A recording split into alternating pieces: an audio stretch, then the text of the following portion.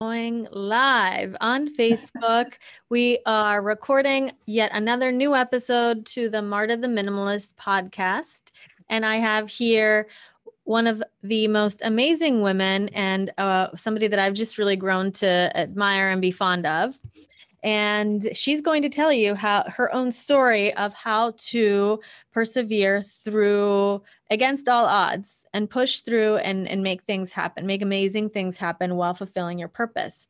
But before I gab on about that, I want her to introduce herself to you and tell you a little bit of her story. And then I'm going to just poke her for 2 to 3 tips that she would give to someone who has a mission on their hearts, but the human world is showing all signs of failure, but the heart of a woman perhaps is showing, no, keep going, keep going, keep going, and what to do in those situations. So before I go on, tell the audience all about you, Elizabeth. So, hi, I'm Elizabeth Echeverria, and I'm the founder of Living in Liberty. And we're a nonprofit in Pittsburgh that helps women and girls transition out of a life of sex trafficking.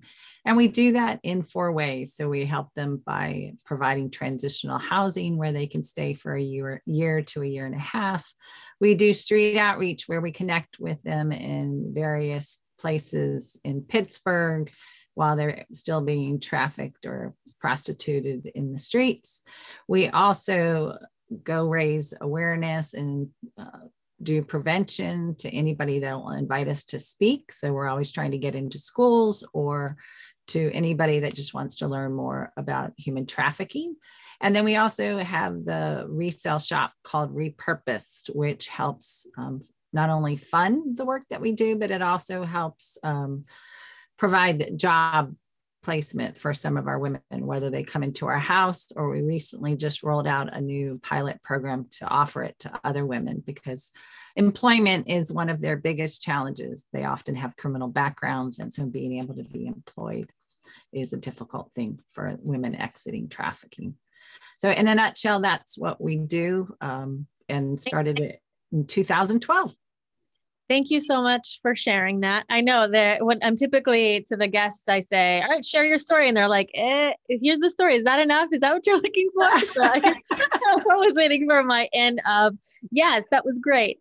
It was wonderful. And so when you had this mission on your heart, obviously it was super easy there. There was nothing stopping you. There was no opinions of what you were going to do. And it just was the most simple thing that you had to endure. Is that right? Oh, absolutely not. Not. Which we do believe once you get to a certain point of your organization and your business that things are easy, things do flow, and you just are able to trust and allow to receive from God.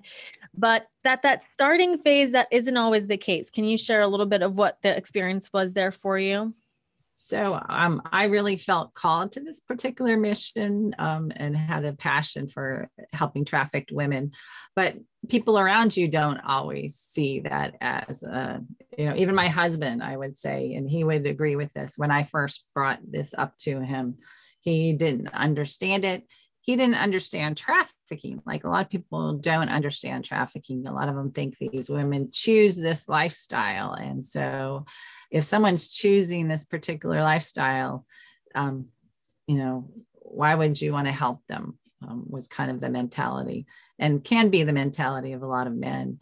And after I started doing the work, he's my biggest supporter, my biggest advocate, until I decided I was going to start the Repurposed store to create the funding. And that happened in 2013, and it was middle of winter in December, and we were going to open the store. And who opens a store in December? That's not if anything, that's the downtime for most businesses. December and January and February, revenues tend to drop. But I just felt compelled that we were to start this store. And so we opened it in December. And he, to this day, will say, I didn't think it was going to be successful, and it has turned out to be one of the biggest successes. I do have to say that while I, had the vision and the plan, it takes a village of people to come around you to make it happen. It's not just me doing it all. It's taken a lot of people coming. Let's talk about that village. Who would you say are some key people that helped you raise this from the ashes, let's say? So, of course, first and foremost, I think it's for me, it's having that personal relationship with God and feeling that call that this is what He has told me I'm to do and ordained to do. And so having that, then having people around you that will champion the vision, and believe in your vision and help encourage you. So just that kind of inner circle, and that inner circle can look different for different people. Jesus had His inner circle, and those are the people that you can be transparent with and honest with, and about your struggles, what's going well, what's not going well, what your challenges are. And then you need to really just start networking too, and building a network, because you need all kinds of things when you start a business, all different kinds of resources. And it's through connecting with people that we find those resources. I have one story of, I was looking for an accountant. I needed someone to do the books. And this was early on when we weren't paying for a lot of positions. And we were actually at the repurposed store, and we were going to go out on a truck route, and we do a truck out once a month where we go pick up furniture. And turned out I didn't have anybody to go out on the truck route that day. So it was going to be me. And so I get in the truck, and there was this woman that was volunteering at the store that day. And she said, "Oh, I'll go with you." So it was me and this other very petite little woman out trying to pick up furniture to put it on the truck. And bring it back to the store. Well, in the process of us driving around and talking, we, I asked her what she was interested in and how she wanted to volunteer with Living in Liberty. And she shared how, she did accounting and bookkeeping, and that was really her passion. And here I was looking for someone to help with the books. And through that, I really felt like it was a divine connection. She says, "Well, I feel like that's the way I'm supposed to volunteer with Living in Liberty." And so, awesome. Yeah. And I can repeat things over and over like that, where I'm looking for a particular thing, and then God just connects us. Mm-hmm. And so what other tips and life hacks would you give to an aspiring woman entrepreneur, or someone who wants to start an organization and it just doesn't feel like the pieces are connecting, but their heart is telling them to keep going? My first thing would be, don't give up. Mm-hmm. I have another story. When we started outreach, and I went and asked one of the professionals in the area who started the project in human trafficking, where would you start street outreach? And she told me Homewood. I don't know if she told me Homewood because she thought I would get discouraged or I wouldn't go. But so I built a team, and there were probably 15 people when we started going out into Homewood. I had a woman come down who was a survivor out of Toledo that trained us on how to do street outreach. And so we went out for 7 weeks, and I had this great team, and we weren't encountering any women. In fact, we were going around telling the businesses what we were trying to do and connecting and just letting them know what a resource we were going to be. And one thing God told me before I went down there is you have to be faithful and you have to be consistent. And in that, you will eventually be successful. But, in the beginning, for a year, we didn't encounter any women, and that was discouraging. Here we are, we're out there, and my team dwindled down to 2 people, me and another person, because of course the people were getting discouraged. Mm-hmm. And then that next year, we finally connected with a church that was going to be a space that we could use as a drop-in center. And from there, it just took off, and we started seeing more and more women, where it built to us seeing, 30 to 40 women come through the drop-in center every week. drop-in centers where we give them a warm meal. They can get personal care items. They can, we do art therapy, just a place where we can build relationship with them. But if in that first year I had said, we're not seeing any fruit. In fact, the woman that had been training us, the survivor out of Toledo, she told us to give up. She's like, you're not seeing any women yet.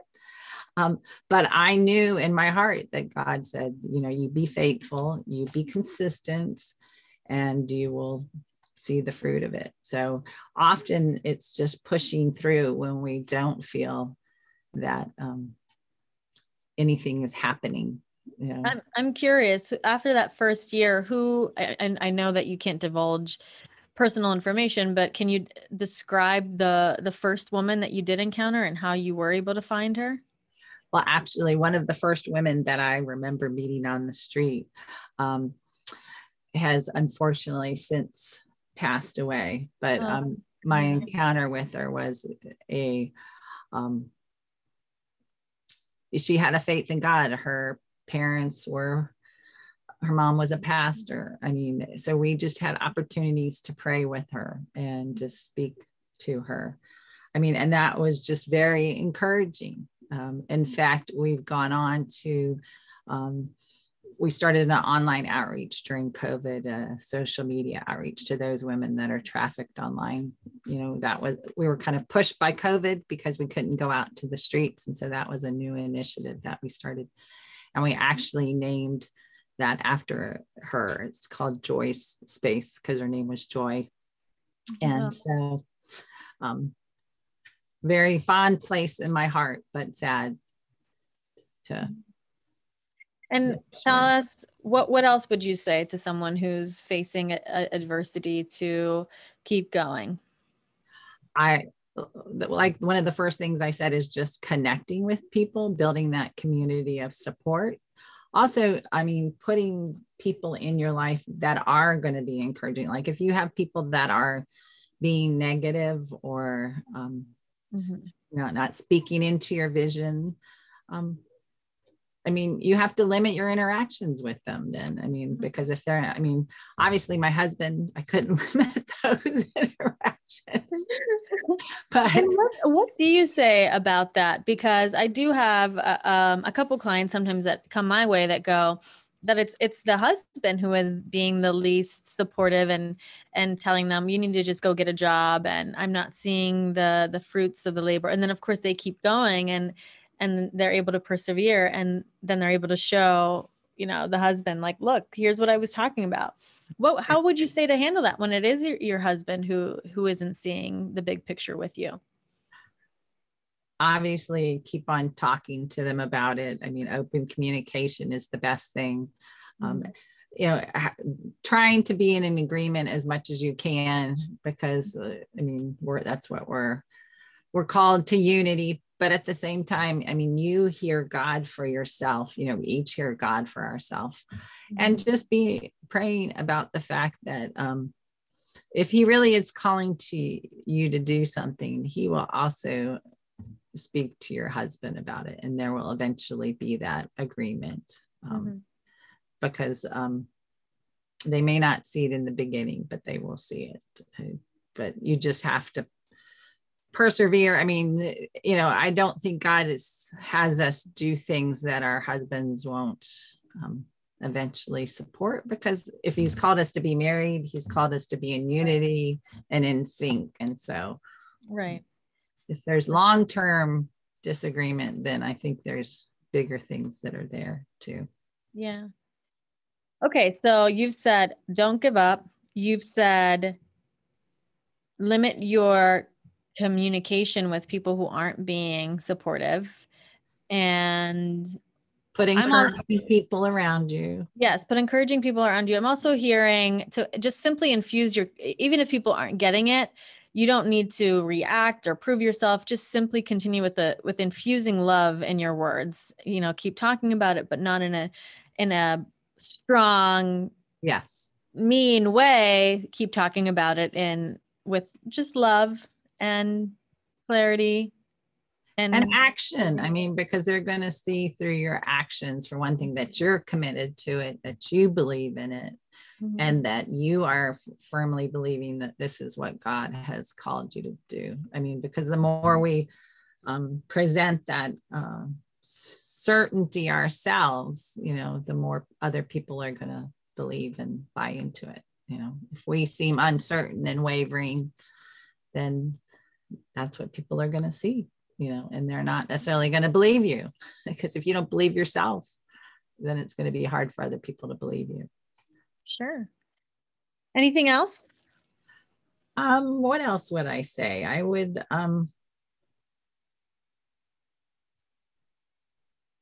nothing's coming to mind at this moment. I think those are the things that God is saying, put out there right now, persevere, surround yourself with encouraging people, limit your interactions with those that aren't encouraging. And what about when you have those days that you're just in your head, and no matter how many times you try to call into God and try to call into, your guardian angels, you just keep being in your head about all the things that are going wrong? What would you suggest about that? I mean, those are the times that we have to persevere through, just being disciplined in our actions. I mean, isn't that life? I mean, it's coming against all those things in our head that tell us, we're not good enough. We're not able to do that. Oh, did you really hear from God that you're supposed to be doing that? And if you know that you know that you know, you're still going to have those voices. You may not be able to quiet them that particular day or that particular moment, but just continuing to take the actions that you need to be doing. So being disciplined.